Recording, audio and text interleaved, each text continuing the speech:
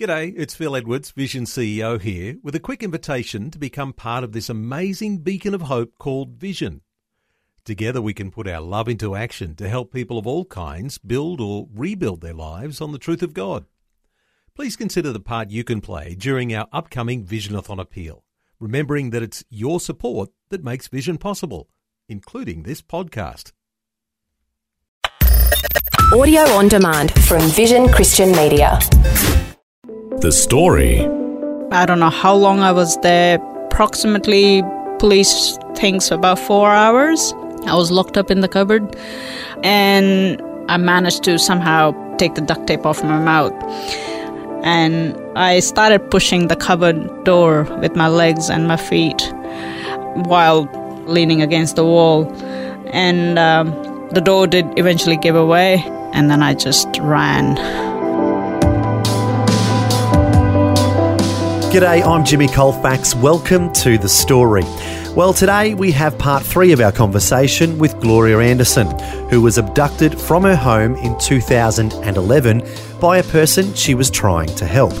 This began a 3-day horrific ordeal that included being mocked for her faith and enduring extreme physical torment. Last time, Gloria recalled the events that had led up to her abduction. She said that she had met her abductor Darren while volunteering at a soup kitchen and drop-in centre. Darren originally began going there to get help, but then continued as a volunteer. He needed a place to stay, and Gloria eventually allowed him to rent the granny flat on the back of her property. She said nothing would have led her to believe that he was capable of the crimes he would eventually commit, as he had been well liked by others at the centre. However, she did say that he had made several advances towards her. She was going through a divorce at the time and made clear to him that she was not interested. Now we'll hear what happened next as Gloria shares selected parts of her story. And once again, we want to remind parents that today's program is not recommended for children. Also, the topics of violence and assault have the potential to trigger painful memories in those who've had similar experiences. So some adult listeners may prefer to avoid today's program as well. Once again, Gloria Anderson, along with her friend Priscilla Chandra, have joined Eric Scatterbo in our Melbourne studios. I had separated, and I was... My least of my worries was some other guy interested in me. So and there was a lot happening. And you made that plainly known. You weren't interested. Yes. But he didn't take no for an answer. No, he didn't. He did, for a period of time, he did say, okay, fine, whatever. He backed off for a period of time after his first advances for a month or 2-3 months. And then one day after a birthday party we had gone for one of our other volunteers, we came home and he snapped. And that's where the assault took place. And my default position at that time was to freeze. We often hear of fight and flight and often neglect the freeze. Yeah. But my default position was freeze because as a child, that's where I went. I just froze. So you were somewhat in shock. Yeah. That this guy who had been pretty friendly all of a sudden snapped. Kind of like a Dr. Jekyll and Mr. Hyde, and Pretty this dark side came out unexpectedly.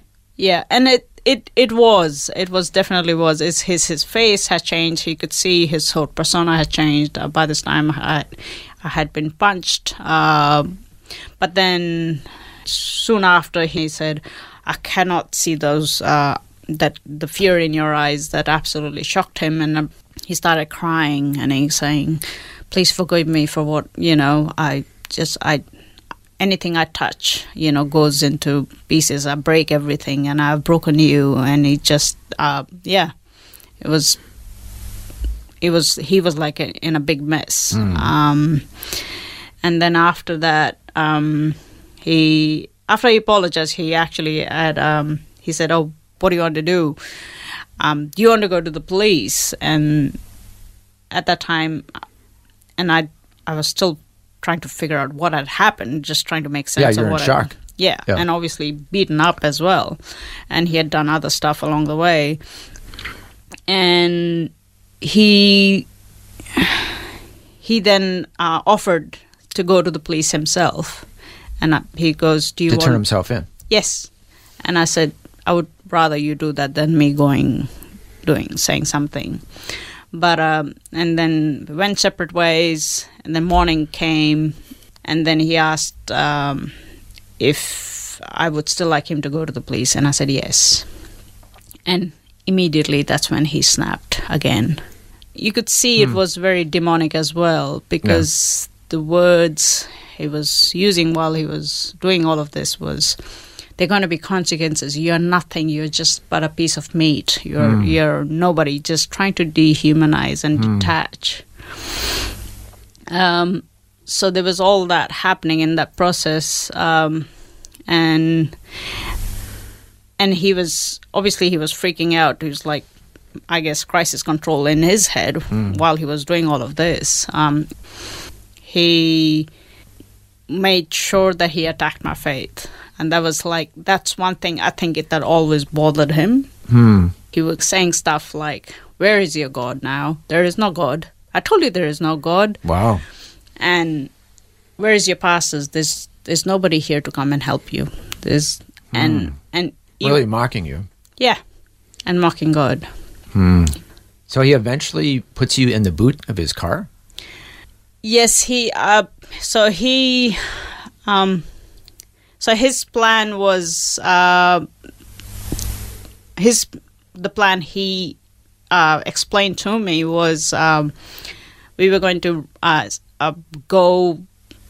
He was going to go to Queensland somewhere and get on a boat and escape the country, and we were going to drive there, and he was going to drive me to the border of Victoria and leave me at the border of Victoria and New South Wales. He was going to apparently leave me at the border there, and I would make my way home while he fled to Queensland and God knows where. So that was the plan I was explained while... So he told you what he was doing and why? Yeah. While you were captive? Yes. And in that meantime, he made me transfer all the money to his account. Oh, wow. He threatened if I did anything that he would torture my kids. He explained, apparently, I still don't know if it was a lie or if it was a threat or whatever. That. But he knew, because he had physically assaulted you, that you could turn him in. Yeah. And so that was one of the motives of him trying to flee. Yeah. But he hadn't really thought it through. No. Because he's taking you along. Yeah. Things are getting worse. He then, in that meantime, I've obviously managed to also give a message to my counselor at that time, a different counselor to my current one, saying, I have been assaulted, I don't know what to do. And so she finds out, so she's like, go to the hospital. But in that meantime, he intercepts, and then obviously that message is lost. Oh, he took your phone? Yeah. And while he gave these threats for my children, that was his way of managing how I went and where I went. And so we went in the car, and my car, because he didn't have a car, so we got in. Oh, you were in the boot of your own car? That actually happened later on, but initially, because we were in a suburban place, so, you can't do that. My car is parked out in the public. You can't really you can't put a person into the boot of your car without people noticing. Yes. Yeah. So initially, we drove through the town. So he drove to an industrial area, and that's where he actually first asked me to get into the boot of my own car, and that's where actually he threw out my phone. Which I found out later on, which I will come back to later on in the story. Now, before we continue with the abduction, what was his criminal past? There was assault in Queensland, and there was fraud, and a few other minor assaults here and there. So there were, but nothing to really indicate he was capable of. No. Such a horrendous crime. No. It was, even though it sort of seemed very sudden, but then looking back at it in hindsight, you could see he was working his way towards what he was going to do. It was premeditated. You could see the thinking behind. And so, yeah, I obviously found out as in the trial later on when he was caught that he had a much bigger past. Okay. So continuing with your ordeal, 3-day ordeal, you're in the boot of your own car. Yeah. Not having any idea where you're going. No. So we did stop at one caravan park, which I thought was Marysville, because that's what he was saying. Oh, we will stop at Marysville. Well, it's getting dark. So in the night after we had left Alexandria, which I found later on, which I thought was Marysville, was the time where I had most of my praying and time with God. What's going on inside of you during all this? Being in the boot of a car, not knowing where you're going. There was a series of things. Thought process first. I can't imagine this is happening to me. Yeah. You're still trying to get over the shock of it all. Now, I remember reading a similar sort of story in Reader's Digest years ago as a kid. I'm sort of imagining things like, will I come out of it alive? Will I die? Because now you don't know what he's capable of. Yes. And in that time, like one of these memories that often comes to me, I remember it's middle of the night, I don't know, 2 a.m., 3 a.m. in the morning, and we're driving along, and I'm asking God, I do not know what's happening. But if I come out of it alive, use it for your glory. That was your prayer? That was my first prayer. That I remember clearly. My other prayer while I was in the boot was, one verse that kept coming was John 10:10. The thief comes to kill and to destroy, but Christ come to give life eternal. I prayed for Darren at that time. I prayed for... You prayed for your abductor? Yes. I prayed for probably a Saul-like moment, Paul, later on, called Paul. For him? Yes. To suddenly realize and be convicted of what he was doing? Yes, and I prayed for his salvation. I prayed that he may meet God, and I prayed that I would be released. I prayed all series of, obviously, yo-yo of emotions going. But at the same time, also, I was ready to die. I had accepted if I probably will not come out of this alive. And you had been beaten. Yeah. Beaten, tortured, probably had covered in bruises of all colors of rainbow probably by then. And I'd accepted if I died and if I was okay with it. And I obviously prayed for my kids. I was like, God, I think I have taught them as much as I could for this age, but if it is your will, if that prayer of Gethsemane became very real. That prayer of, if it is your will, take this cup from me, became very real. And I was okay with that, if that was the case. But at the same time, I guess you can say, having a lot of conversations with God. Another conversation was, God, I know you have at the same time given all these promises, about my future and I would like to do and still serve the community, still serve people, probably still be a parent to my kids.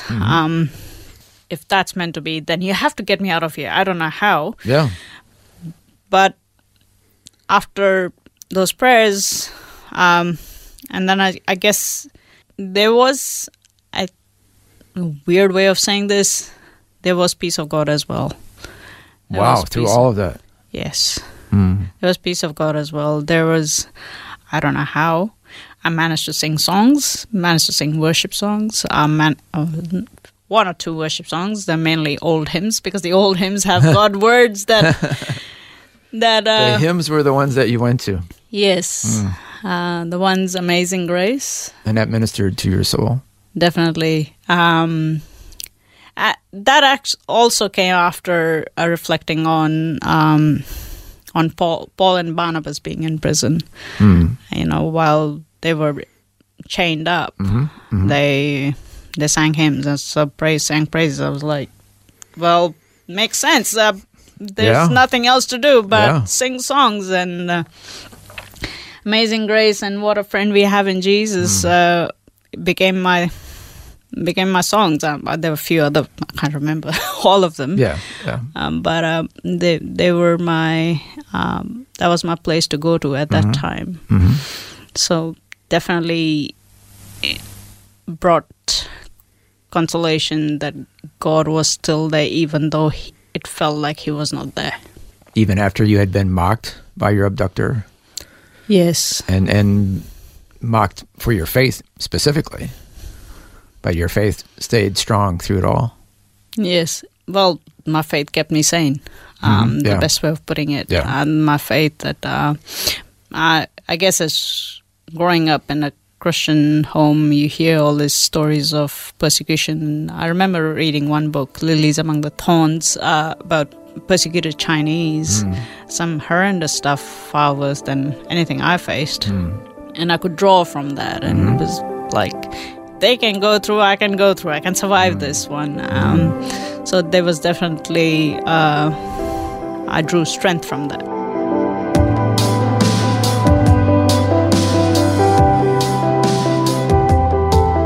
You're listening to The Story. Today, once again, Gloria Anderson is sharing the events surrounding her abduction in 2011 by a boarder who she let stay at a granny flat on the back of her property. We'll hear how she finally escapes and how her nightmare comes to an end when we return. If this program has highlighted something you'd like prayer for, we'd love to pray for you. Call 1-800-PRAY-FOR-ME. That's 1-800-772-936. It's a free call. Or text 0401 132 888. Hi, I'm Jimmy Colfax, and this is The Story. Our guest today is Gloria Anderson, who's sharing the events surrounding her abduction in 2011. As we heard before the break, Gloria was abducted and put in the boot of a car and then taken from Victoria to New South Wales. Now we'll find out what happens next as she continues her conversation with Eric Scatterbo. Now let's get to the positive part after all this. You've gone through the valley. Yes. But eventually, the Lord provides a way for you to escape. Take us to where you were and the circumstances surrounding your escape. At the end of 3 days, we arrived in a little town in New South Wales called Young. Initially, when we first arrived, we were way too early to book into a motel. But while we were waiting in that period of time, I guess we were just literally sitting out. But Darren was trying to explain his plan, whatever that plan was. So his one of his plan he had explained was he was going to leave me at a hotel and he was going to go his way and I can make my way back home. And you're probably thinking, that sounds good. I can finally be free from all this. Yeah. Well, one question that just came to my mind. Yeah. Were the police aware that you were abducted at this point? Were they looking for him? Not at that time. Oh, it's too early. It was not too early. And this happened over the weekend. So this was about Sunday, Monday morning. Reaching about Monday morning. And your children? They were with my ex at that time. So it was the weekends. They always spend with the dad. So the third day. So nobody would have really noticed that you were gone up until Monday morning. or Sunday evening. That's when the kids came back. Oh, okay. So eventually we drove to the motel. He booked in under a false name. Apparently told his mother was sick. He's bringing his sick mother. Didn't make sense. And we stayed in the motel for a period of time. Probably took a nap. I can't remember. But towards the afternoon, he landed up tying my hands behind my back and putting me in the wardrobe in the motel room, and tied that wardrobe up because it didn't really have a lock system. So he tied the handles up, and he said, "Oh, I'm going for a drive to, fill up the fuel or the car or something. I'll be back." And it was, you could see the thought process even there. He had turned up the television on, turned the volume up, so if I yelled, nobody would hear me. He had put. It sounds like this whole time he's trying to escape the consequences of what he's done. Pretty much. Somehow he's thinking he's going to get away. Pretty much. But you knew you had a chance while he was gone. Probably. I didn't know if he would come back or not. I had no idea if he would return. So even though my hands were tied, but he had taped my mouth, so I could not speak or yell. I managed to nap in the period of time. I don't know how long I was there. Approximately, police thinks about 4 hours. I was locked up in the cupboard. And when I did, I think I woke up after being there, after sleeping for a bit. I managed to somehow take the duct tape off my mouth just by, opening my jaw, pushing with my tongue. So managed to sort of loosen that up. And after that, well, the nature called. So I had to go to the toilet. Yes. I had to go to the toilet. And at this time, I'm thinking, I have a little bit of dignity left, and I'm not going to pee in my pants.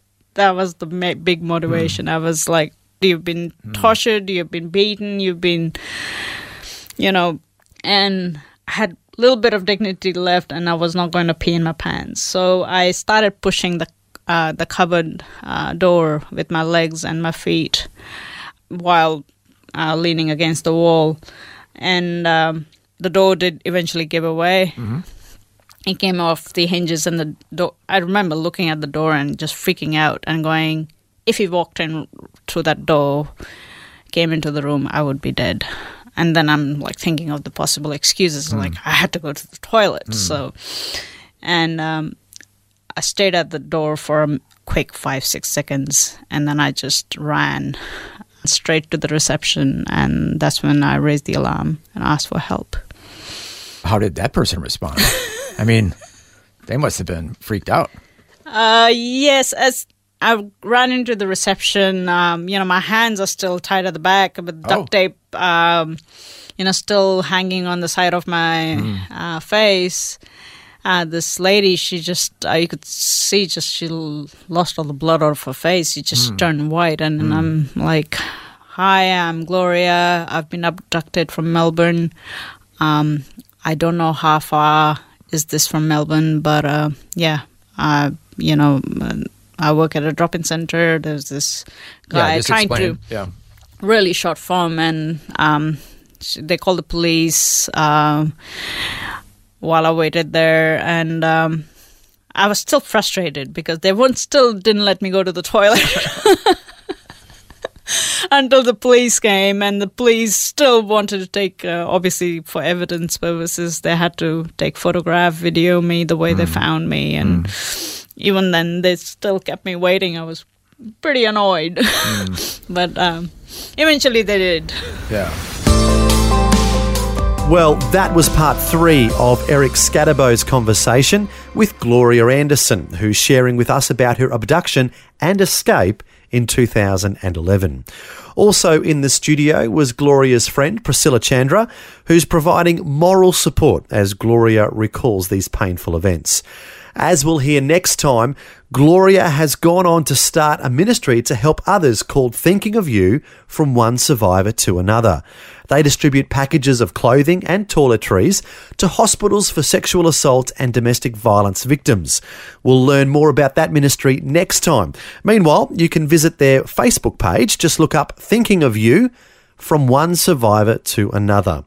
Gloria's ministry, as well as her life's mission, can basically be summed up by the following verse from the book of Proverbs. Speak up for those who cannot speak for themselves. Ensure justice for those being crushed. Yes, speak up for the poor and helpless and see that they get justice. Well, thanks so much for joining us for part 3 of Gloria's incredible story. We invite you to join us again next time for part 4 and the conclusion. Until then, I'm Jimmy Colfax, encouraging you to share your story with someone today. Next time on The Story. I thought, why can't I do something and provide victims who go through similar process as I did, in the sense of losing clothes and stuff, and it all going into evidence, and to provide them with clothes and toiletries and just basic human dignity, you know. Gloria Anderson was abducted from her home in 2011, and after a 3-day ordeal, she managed to escape. She now wants to help others and has started a ministry called Thinking of You from one survivor to another. We'll hear the conclusion of Gloria's story next time. The Story. Just another way Vision is helping you look to God daily. Thanks for taking time to listen to this audio on demand from Vision Christian Media. To find out more about us, go to vision.org.au.